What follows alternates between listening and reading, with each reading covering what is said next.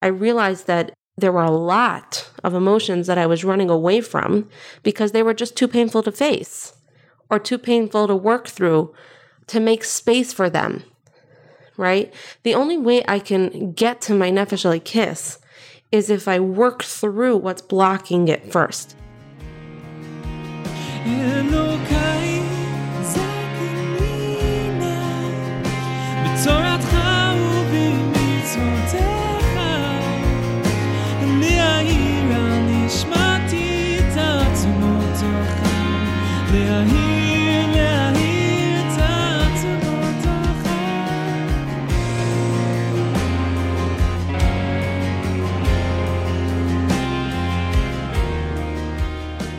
Hi there, I'm Tanya, and you are listening to Human and Holy, a podcast where we discuss the deepest parts of Torah, not just as scholars, but also as human beings. If you are listening to this and would like to support the work of Human and Holy in the world, I would like to invite you to sponsor an episode of the podcast in honor of a birthday, yard side, someone you love. Visit humanandholy.com/sponsor or email us at info@humanandholy.com to find out sponsorship opportunities for each episode. Today we have Tzippy Piekarski talking about the greatest blockage we experience to our connection with our souls, and that is our illusions of perfection. Tzippy describes becoming a mother and struggling to connect on a real level with her children, and she went digging for answers in the wisdom of Chassidus. What blocks us from connecting deeply to the people around us? How do our futile attempts to circumvent our humanity end up shutting our souls down from connecting to our loved ones and to God? Today, we have a beautiful exploration of the godly soul's natural state of connection and how making space for our humanity ultimately allows our souls to shine. Hi, my name is Tzippy Piekarski. I have 6 children, Kanai Nahara, and I live in Eretz Yisrael. I did not grow up Lubavitch, and then I married someone who is, and I had a very interesting journey with learning Chassidus and how it impacted my life and changed a lot about my life. And yeah, I want to share a little bit of those experiences with you. I give a Tanya class in my house once a week to married women. I teach in my Ano women's program. That's basically it. Nice. Do you want to tell us a little bit about your journey to Chabad Chassidus? I started teaching on the online school, like when I was living in Eretz Yisrael. Now they closed down the European division, but when the European division was open, that's where I was teaching. And one of the subjects that I was given to teach was Likutei Sichais. And I actually never learned the Sicha before in my life. And I still remember the first Sicha that I learned. It was like huge. Like I needed my husband to help me with every single word. But it was literally love at first sight. Like I just learned that Sicha and I loved it. And then I learned another Sicha and another Sicha. And I really threw myself into, started with learning the Rebbe's Sichais. And then it moved on to Tanya and then my Marim. So it was basically something that Hashem really forced me into. Like I didn't choose it, but I enjoyed it so much and really embraced it. And it's interesting because before I got married, I didn't feel like I was lacking anything in my avodas Hashem and in my relationship with Hashem. But once I started learning Chassidus, it was just an eye-opener. Like different things came up where I realized, oh, this could be more real, you know? Mm. As a girl, as a single girl, when I was in Shidduchim, it was a bit confusing for me. Like, I wasn't sure where to put myself so much. But I knew deep down that I just wanted to do the right thing. And I davened really hard. I said, Hashem, I don't know what you want from me, but just guide me there. You know, just take me there. And it's very interesting. Because then, like, my husband was right to me, and, like, I didn't even realize what I was getting myself into. And that's it. Hashem basically led me to Chassidus. That's it. I can never look back. Wow. So your husband is Chabad. You married a Chabad Yeah. man. So how did that happen if you were not at the time connected to Chabad Hasidus? What community were you part of? So my family's just like nothing, like everybody's something else kind of thing. My father he holds himself Hasidish, but not any specific Hasidus. I do have an older brother who's Chabad, but no, the way the shidduch came about was nothing to do with my brother or anything like that. It could be my in-laws were open to it because of my brother. And for my husband, he didn't learn in Chabad schools, so he wasn't so much in the system. So I guess that's why, I don't know. I guess it was just meant to be. That's amazing. Like Hashem literally led you to this place. Yeah, very much so. Okay, so I'm really excited to get to discuss Hasidus with you and to hear practically how it's impacted your life.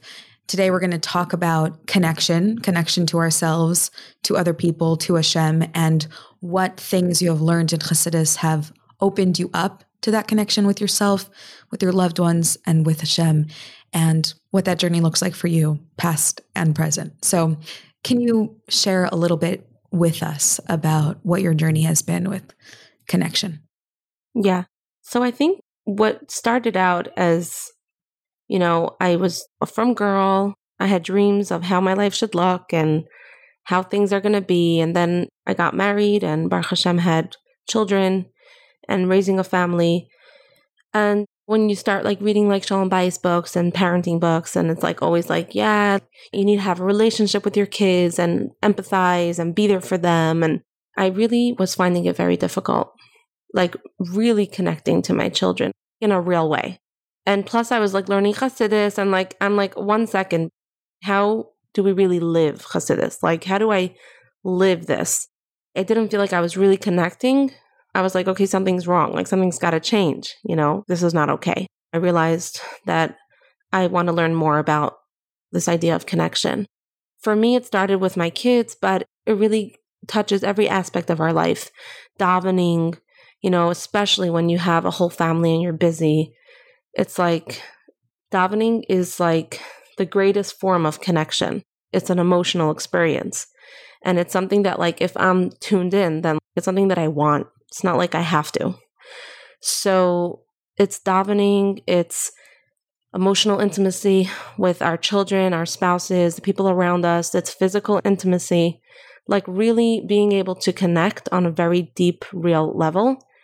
And I was trying to figure out in Tanya, in Perek Yodalid, the Alter Rebbe writes about the Nefesh Elokis, right? It says, Lo yachal liyos nifrad. It can't be separate. The Nefesh Elokis is something that's a part of a whole. It needs connection. Connection is actually a very holy need. And the way the Baal Tanya explains it, it seems that if I am in my healthy, natural state, then I should want connection, or I should actually be there be present in this place, because that's really what I want, right? The Nefesh Elokis is like this selfless part of me that actually feels half. It only feels whole when it's connected to someone else. So I knew that that's like, when like the way it's supposed to be, then you're like, okay, so what's blocking me from being in that natural state that the Baal Tanya speaks about so much? So that's when I started really digging. And what I learned is that in order to connect, we need to be present. And in order to be present, we need to be exactly where we are. The problem is that I felt, at least in my own experiences, is that something's blocking me from being present. Just being told to be present is not helpful. There's something blocking me from being present. So the question is, what are those blockages? What are those blockages that are not allowing us to be present and then not allowing us to connect properly? So in order for me to be present and in neshama mode, that's what I like to call it, because when I'm in neshama mode, then I want to connect naturally, right? Because again, it's natural and it's innately my healthy state. I can't be wrapped in my ego, insecurities, and fears. I found that what doesn't allow us to be present is our ego, basically. The Alter Rebbe brings down in a Maimar, a Hasidic discourse, in Lysia Mishakela, he brings down at the very end, he talks about the Chet of Adam and Chava. What happened after that Chet was that they became self-conscious. They started feeling themselves, right? And over there, the Alter Rebbe says that that is the beginning of Gasos HaRuach, right? Which is the coarse spirit, which is your ego. And from that point on, it became, and it's interesting because for Adam and Chava, it was a spiritual thing. Like, Chava felt that it would be good for her to eat from the Eitz Hadas. She felt that, like, it's good for her. Then she'll know between good and bad, and this is good for her and that's bad for her, right? And she started basically feeling, she wanted to experience, right? Before the Chet of the Eitz Hadas, they were seamlessly one with their source. Mm-hmm. So they didn't feel anything. They were just a conduit, right? What Chava wanted was, yes, to feel. And that's why she ate from the Eitz Hadas. At that point, this self-consciousness came upon us. And it says, every person, like, it's not like anyone could get away from this. Like, it affected everyone. And even in that mimer, the Alter Rebbe quotes that there are even 4 tzaddikim that the only reason why they died is because of this toxicity that stuck to them from the Chet of the Eitz Hadas. Mm. So the thing is like this. We all have this self-consciousness, right? This uncomfortable feeling that we have, that we feel ourselves. And it's quite painful, actually. And I find that the reason why we don't deal with it is because it is too painful. And it's easier to run away and distract myself from all my human emotions and self-consciousness than to actually face it and work through it and then get past it. It's a blockage, right? So it's very interesting because when you look at, in a different mimer, a different Hasidic discourse, he brings actually where you see how Noach, right? He basically realized that this self-consciousness that came upon the people was not a good thing, right? The world was actually going in a really bad direction. And so after the Mabul, it says that he planted a vineyard. And it's explained in the discourse that the reason why he actually did that is because he wanted to go back to pre-Chet Eitz Hadas. He wanted the world to go back to the way it was before Adam and Chava ate from the Eitz Hadas. So he planted a vineyard, and his way was, let's run away. Let's drink wine, get drunk. There's the concept of when you drink wine, you can come out of yourself, right? Mm-hmm. So he was trying to run away, and we see that the results were actually not that good in the end, right? He ended up uncovering himself, which also in the mimer explains that because exactly for that reason, he wanted to go back, right? Adam and Chava didn't wear clothing. But the point is that post Chet Eitz Hadas, once it's after, this is not the way. We can't decide one day, okay, this self-consciousness is not good. Let's just take off our clothing, right? And be God conscious. That's not the way it works.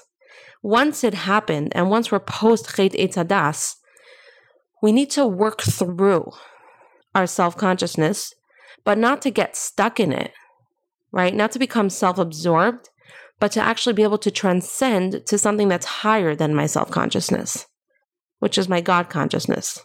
So essentially, the idea is that the Nefesh Elokis intrinsically wants to be connected to itself, wants to be connected to Hashem, wants to be connected to other people. And that's our innate character.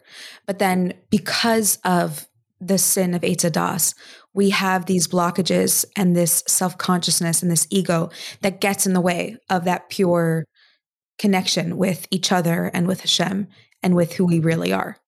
Where in your life have you experienced those blockages, and how has Chassidus given you the tools to move through those blockages?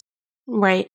So It's very interesting because when you had asked me to speak on this podcast and I looked into your podcast and I realized that your podcast is called Human and Holy, I was like, wow, okay, that's it. When I started learning Tanya, I have to say the first thing that hit me was like a comfort. I never had this before in the other systems that I learned where somebody came and said, you're human. You have a Nefesh HaBahamis and a Nefesh Elikis, and let's try to go into your inner world and figure out what's going on, right? And also what I learned is that the true definition of bittul is when I can accept my humanness. You see, it's the ego that needs to pretend that it's perfect. The ego is the one that's constantly trying to protect me from, I'm good, I don't need anything, I don't need you, like, I'm okay, I'm going to show you how okay I am, right? Bittul is when I can accept my humanness, right? I can accept the fact that I'm not perfect, right? And it's not about being perfect. It's the Nefesh Elikis is okay with being half. The ego is not. The ego is selfish and the Nefesh Elikis is selfless. So the thing is that when I'm working from a place of ego and I'm constantly trying to fill a void of self-worth, of self-value, there's something that I'm constantly trying to protect. So then I'm sort of like building walls around myself. I'm like in this survival mode of, you know the ego survival modes, right? It's flight, fright, freeze, or fawn. All these things are blocking me from being open, from being vulnerable. So in my personal life, what I needed to do was to start really getting connected to my inner emotions and realizing what is it that I want? What is it that I need that's not being met, that I'm trying to fill? And I realized that there were a lot of emotions that I was running away from because they were just too painful to face or too painful to work through to make space for them. The only way I can get to my Nefesh Elikis is if I work through what's blocking it first. And people make a mistake. People think like, oh, you're going to become so self-centered, so self-absorbed because it's all about what do I need and what needs weren't met as a child and all those kinds of things. But I disagree. I think that it's not about getting stuck there. It's the opposite. It's like I need to work through it so that I can make space for it so that I can get past it. Mm-hmm. So what we easily do is what Nayach tried doing is we try to run away. We distract ourselves. We have a lot of good distractions these days. We try to numb our pain, right? We don't allow ourselves to even like feel anything. And a lot of times we tell ourselves like, oh, like seriously, you're so selfish. You really need that. Like just get past it, right? And we tell our kids that. And like, if you can't empathize with yourself, how will you ever be able to empathize with your child? Right? You get where I'm going? Like, yeah, it's basically realizing how I first need to accept my things, make space for my emotions that I'm not connected with, accept it, and be compassionate because we all have needs that are not being met. And then it's amazing. I don't know, it works. Somehow you're just in a better space. And like you're able to then really accept others and be compassionate for others and see others in the same light. Which is also interesting, like you see in Tanya and Parak Lamed Beis, where when the Alter Rebbe talks about Ahavas Yisrael, this is exactly what he says also. It's like, you can't love someone else if you don't love yourself, right? Yeah, you have to understand yourself first. You spoke at the beginning about how you were struggling to connect with your children. And you're saying here how when you are not connected to yourself, it's impossible to connect to your child. What did that practically look like for you to actually become connected to yourself so that you could connect to your children in a real way, connect to your spouse in a real way, connect to friends, family, people around you in a deep way? Right.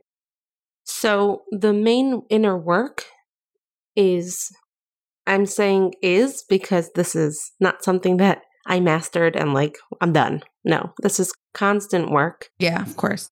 Is to get in touch with my emotions and embrace them and let them be, make space for them, understand them, and be compassionate. And then that's what I want to talk about compassion, because it's part of the Avodah, it's part of the work that we do, is, turning to Hashem in the places where I feel where my needs are not being met. And it's really just making space for what's going on underneath. People are very complex, right? We're very complex human beings. And there's a lot going on, right? When my child tells me something and I get really angry or nervous, right? And I really react, there's a reason. I was just triggered.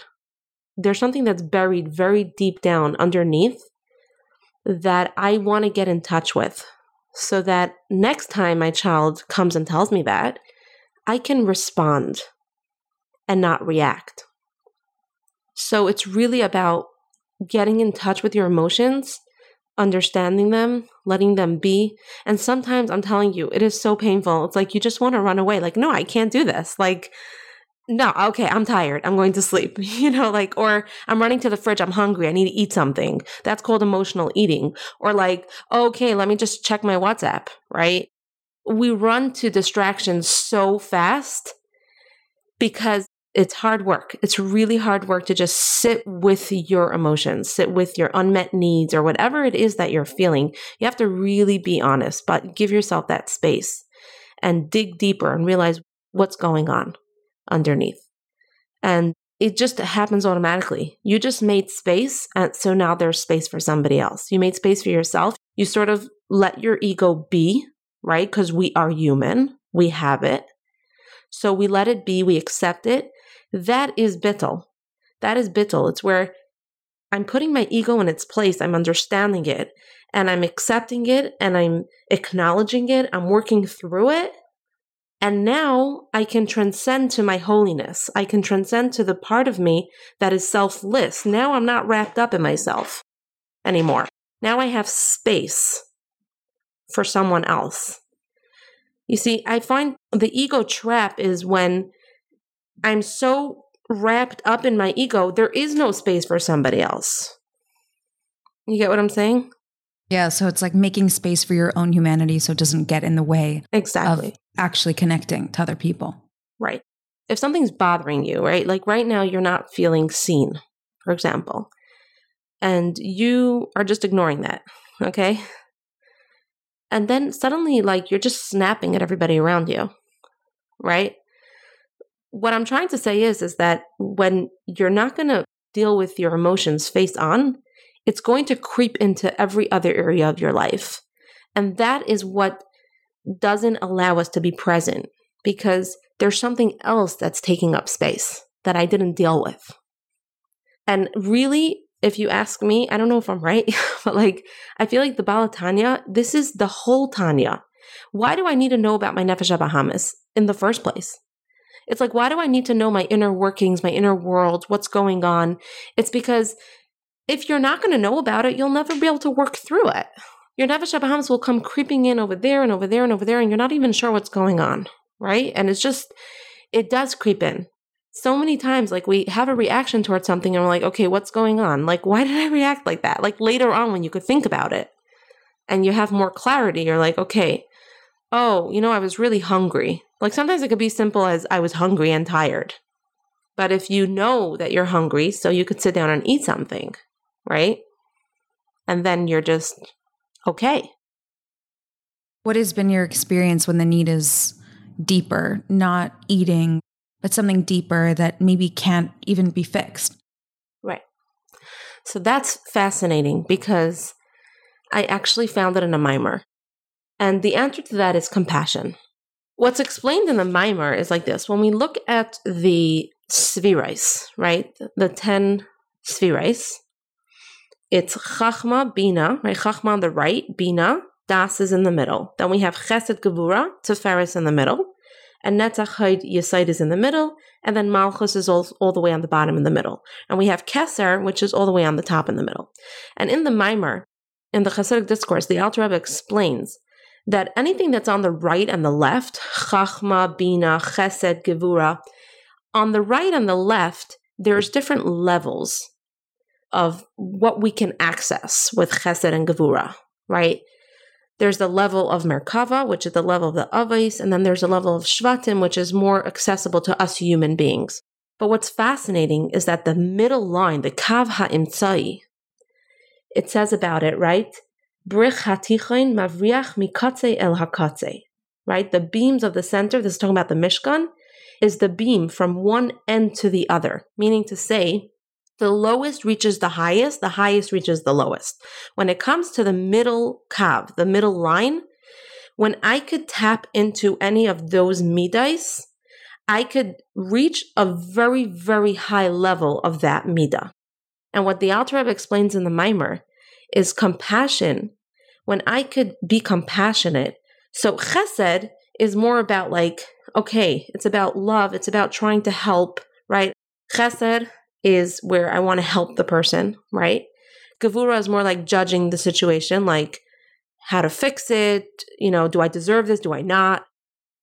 It's Tiferes, which is in the middle, is compassion. Compassion is not judging the situation, and it's not trying to fix the situation. It's just feeling. When I'm compassionate to someone else, I'm not judging them. I'm not even trying to help them. I'm just want to feel what they are feeling. So I can't be compassionate to somebody else if I don't know how to be compassionate to myself. That's one. And two, the reason why the compassion works is because it says in this Maimer that when I have compassion, I arouse a very high level of compassion from Hashem. And that is what comes and fills that void and heals the pain of whatever need is not being met. I'll just go on to say something fascinating here. If you realize that Das, Tiferes, Yesod are all related to connection. Right? Das is when I could connect to the concept. Tiferes is what we just spoke about, the compassion. Yesod is connection, right? Emotionally to other people. And Malchus, that's where we women come in, is what I said about before, is embracing your humanness. What is the bittul of Malchus? Malchus realizes that it has nothing of its own. It really needs. When I could have bittul of Malchus, when I could admit and say, I have nothing and I need, that's when I'm actually an open vessel to receiving.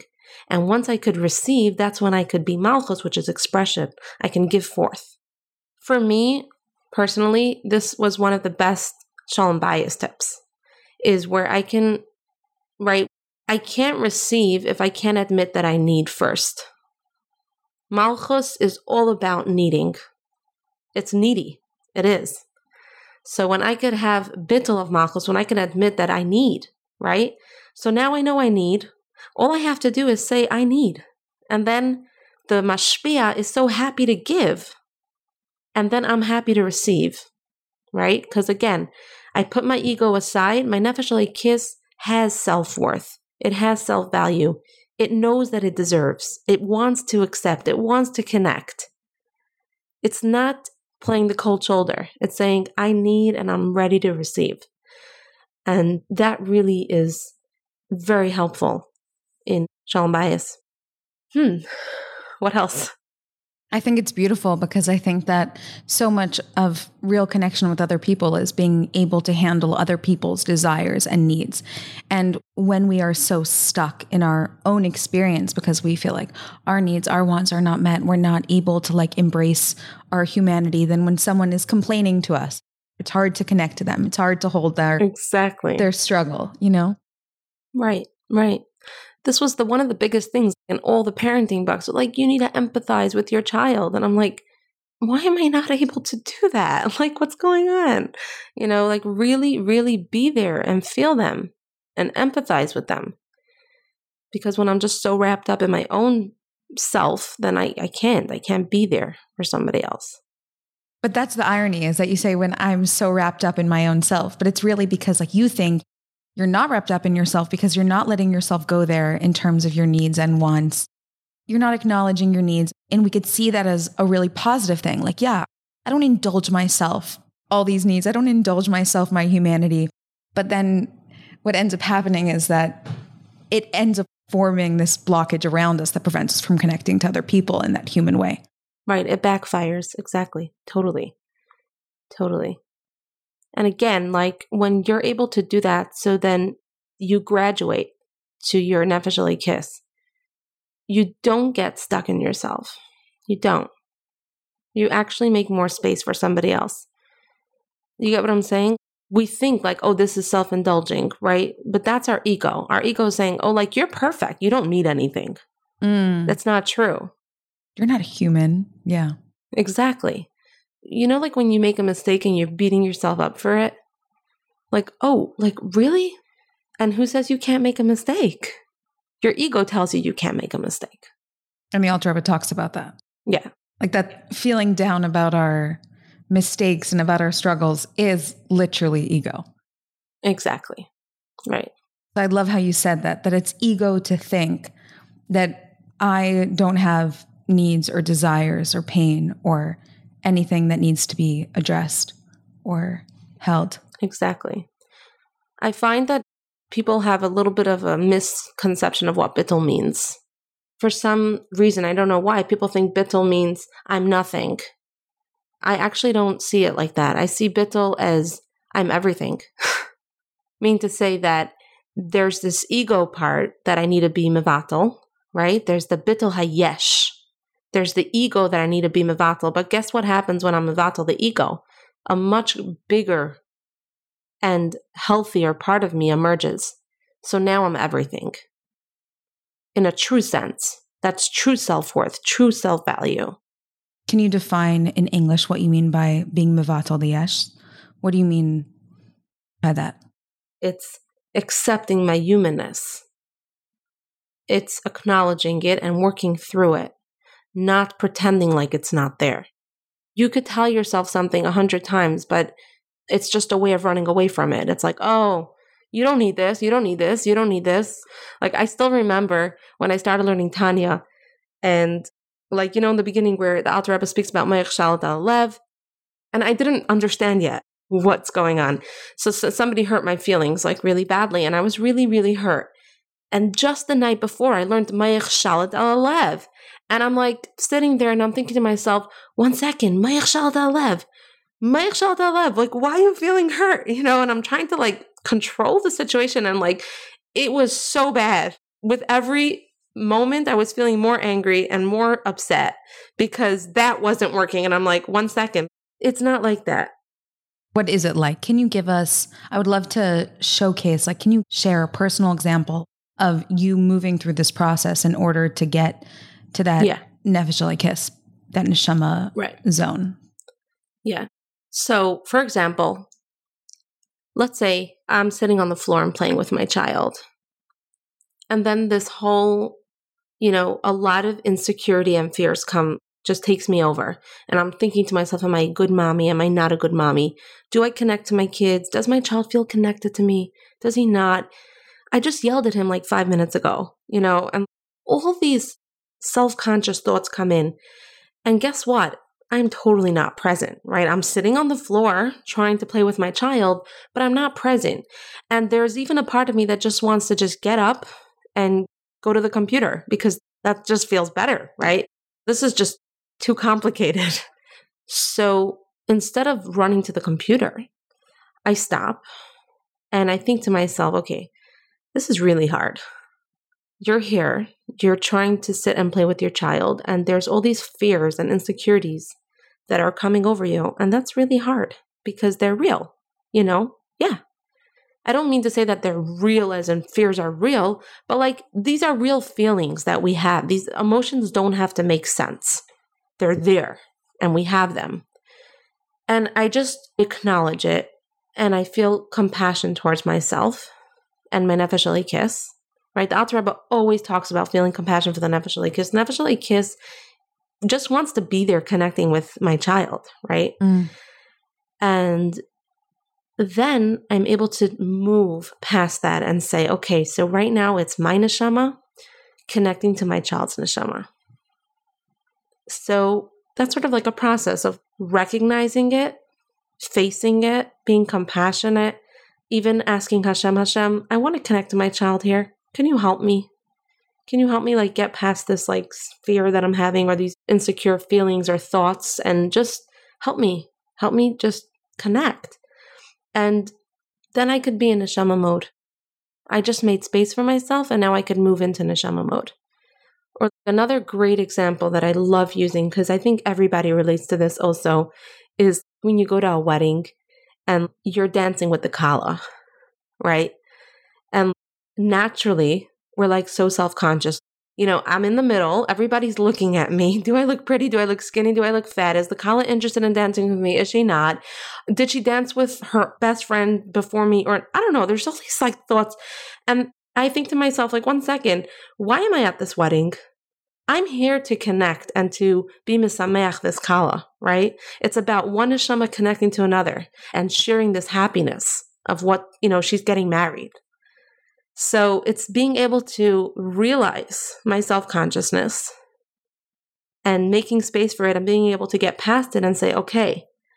And then just looking into the kala's eyes and saying, it's my neshama dancing with her neshama. And like, let's do this, you know? And I think it's just natural. It's really natural for a neshama to want to dance with another neshama. Oh, that's so beautiful. Yeah. It really is. And just like you said with Nayach, that he wanted to get drunk, he wanted to be naked, he wanted to do away with that humanity and with that self-consciousness, to run away from the process of acknowledging the humanity, because it's more uncomfortable to acknowledge my insecurity in the middle of the circle, to acknowledge, oh, I'm about to dance with the bride and I feel uncomfortable and I'm so aware of myself and I don't feel good in my body or whatever it is. It's more comfortable to try to just ignore it. And then we end up fleeing the whole experience. And then we're not making eye contact. We're not connecting. But if I'm able to really ground myself in the discomfort and then move into the neshama mode, I love how you said that, especially because the animal soul is wrapped around the godly soul. And so we have to wade through those waters in order to access the neshama mode, as you said. Exactly. They're entangled in each other. And the Baal Tanya also asks this, right? Why do they have to be entangled? Why can't it just be Nefesh Elikis on the right, Nefesh Abahamis on the left, and battling a war? No, they're like enmeshed. They're like intertwined, you know? So it's really working through and getting to the essence. Yeah. Well, I love that example and the way that you said it, that it's the most natural thing in the world for one soul to want to dance with another soul, because two souls dance with each other with their bodies. So that's such a beautiful metaphor for what it means to bring our full self to the table. Exactly. Can you give us more examples? Because I love your examples and I feel it really grounds the ideas that you're sharing. I could say there's another area how this gets really helpful in the area of connection and relationships is that when you realize when you get in touch with your emotions and your needs and your pain, so then it's less about other people. It's more, you get to own your things. Do you know what I'm referring to? It's less blaming on other people. It's like, oh, this is my pain. It was just triggered now by what somebody said, but really it's mine. I own it. When I am in touch with my true self-worth and my true self-value, right, which is my Nefesh Elikis, then I'm not needy, okay? The reason why we're needy is because I need you to make me feel good. So what happens is that when I'm relying on other people to make me feel good, that's when I'm needy. And when they're not being nice to me, or someone says something hurtful, or I have expectations that are not being met, that's when I get really hurt. But that's not being vulnerable. Vulnerable, right, which is the basic ingredient for healthy relationships, is when I realize I don't need you to make me feel good. I'm okay just the way I am. I accept myself. I know that Hashem loves me just the way I am. This is how I am. I'm human and I'm okay. And I have innate self-worth, but I need your connection. I need this relationship. So it's when you turn to the other person and you can just express yourself and say, when you say that, it hurts me. Because, and you don't even have to say because why, but deep inside that there's this pain that you're carrying along with yourself that this person just triggered. But it's mine. I own it. You didn't do anything to me. You just brought it out in me, right? So you're walking around less just being mad at the world. You start owning yourself, your stuff. And because I value myself and because I value our connection, I will express to you how that makes me feel rather than be angry or play the cold shoulder or, resentment and all that horrible stuff that really get in the way of relationships. I don't know if that was another example. It's another knight that I wanted to mention. Owning your stuff rather than blaming the world for everything. So that's what I was wondering in this point that you're getting across is what is the line between expressing how something makes you feel and blaming other people for your emotions? Because the reason why I'm expressing is because I value myself and our connection. And that's why I'm expressing this, because that other person doesn't want to hurt me, right? And I'm letting you know that when you say that, for me, it's a sensitive spot. This makes me feel bad. So I'm just letting you know that triggers a very deep part of me, and you could be open or not, say why, but the reason why I'm telling you is not because I'm angry at you and not because I'm blaming you, is because I value our connection. I want to be connected to you, right? And I don't want to have things come in the way of our connection. I value myself, so I don't want to get hurt unnecessarily. That doesn't mean you won't get hurt ever, but mean to say if you could avoid it and let the other person know, then why not, right? And then I value this connection. I value this relationship because I understand how important relationships and connection is. How would you say you take the process from being you focus on the human, you make space for the humanity so it doesn't get in the way of your neshama, but then what does it look like to move into neshama mode? What is that process? Making space for the humanity and then moving into neshama mode and operating from that place. Right. So going back to that Hasidic discourse of the Alter Rebbe where he speaks about Chet Eitz Hadas, and it's interesting because over there he says, that Chava knew it was good for her. She'll be able to know good from bad. And you think to yourself, hey, that's a very positive thing, right? Isn't that our goal? We all want to become self-aware and know what's good for us, what's bad for us, right? But the Alter Rebbe ends off saying over there that the ultimate is where you don't feel yourself. You become so seamlessly one with your godliness. You become this conduit for godliness where you actually don't feel yourself as much. That's what it means. There's actually a story where somebody came to the Rebbe and in Yiddish, he asked him, Wie fühlst du sich? Which in English translated that means, how do you feel yourself? Really, he was asking, how does the Rebbe feel? And the Rebbe answered him, As me fühlt sich is nicht gut. If you feel yourself, it's not good. Meaning to say, there's a sikha also where the Rebbe speaks. He says, look at the body. The body's a perfect example. I don't feel my fingers. I don't feel my toes. I don't feel my head because it's the way it's supposed to be if I'm healthy, is that my body is just one thing and there's energy that's flowing through, right? And blood and everything is getting what they need. So I don't feel it. Now, when do I start feeling my finger? When I get a cut, right? When it's not, something's wrong. Or my head. If I have a headache, I start feeling my head. So when I'm in a healthy state, I don't feel myself as much. I become seamlessly one with my true essence. It's when I really connect to someone or something, if it's a mitzvah, if it's through davening to Hashem, if it's your children, your spouse, whatever it is that you're connecting with, when I'm really connecting, I'm not thinking I'm connecting. I'm in it. I become seamlessly one with it. And that I'm saying, I guess that's true presence. That's what it's called, being present, right? I'm fully there. Nice. Do you think, in your experience of your own life, of working through this, of accepting your humanity in order to make actual space for your neshama in your life, have you felt the process become more seamless, where you do feel like you're able to move into that neshama mode? Absolutely. Again, I want to say that this is a process. It's lifetime's work.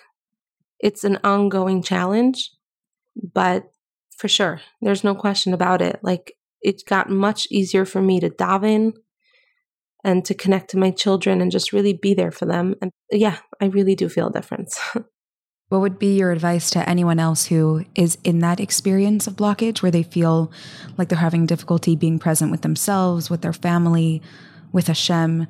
How would you suggest beginning that journey and starting to like undo that belief or that resistance to real presence and compassion for ourselves? Right. So I think there's two parts.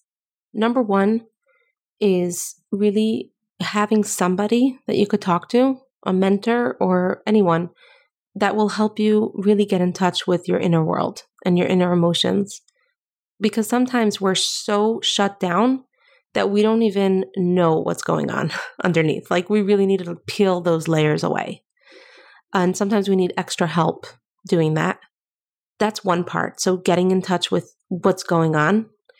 And the second part is, when I am in touch, not running away from it, not running to distractions, which I think is the biggest challenge nowadays because we have so much distraction.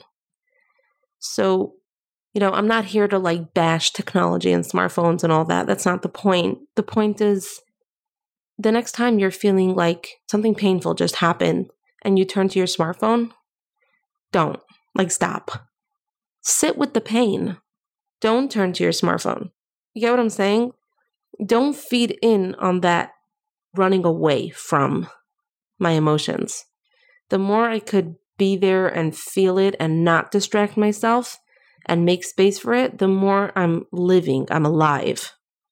Running away and distracting ourselves and not allowing us to feel it's almost like it's a disconnect. And that causes anxiety, it causes depression, it causes a lot of things when we're disconnected from ourselves and the world around us. So yeah, those are my two pieces of advice. Nice. I feel like the message is fight apathy. Allow yourself to really be a human being in the full spectrum of what that means, pain and joy and presence and connection. And that makes space for our neshama to fully experience life and mitzvahs, Hashem, other people, ourselves, our mission. Exactly. Yeah. Beautiful. Thank you so much.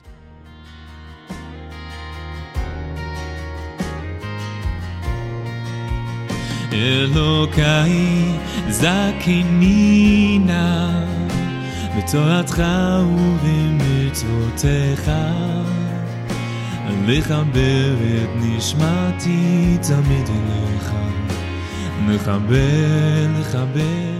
Thank you so much for listening. I hope you enjoyed today's episode. And if you did, I want to invite you to leave a rating or a review. It helps other people find the podcast. And we're all about getting Chassidus into every corner of the world. I also want to invite you, if you really loved it, to share it with a friend who you think might love it too. If you would like to sponsor an episode, you can reach out to us at humanandholy@gmail.com. To give to Human and Holy in any amount, visit humanandholy.com/sponsor. You can follow us on Instagram at humanandholy, and you can stay up to date with everything we do by signing up for our newsletter on humanandholy.com. Thank you for listening, and I hope you have a wonderful day.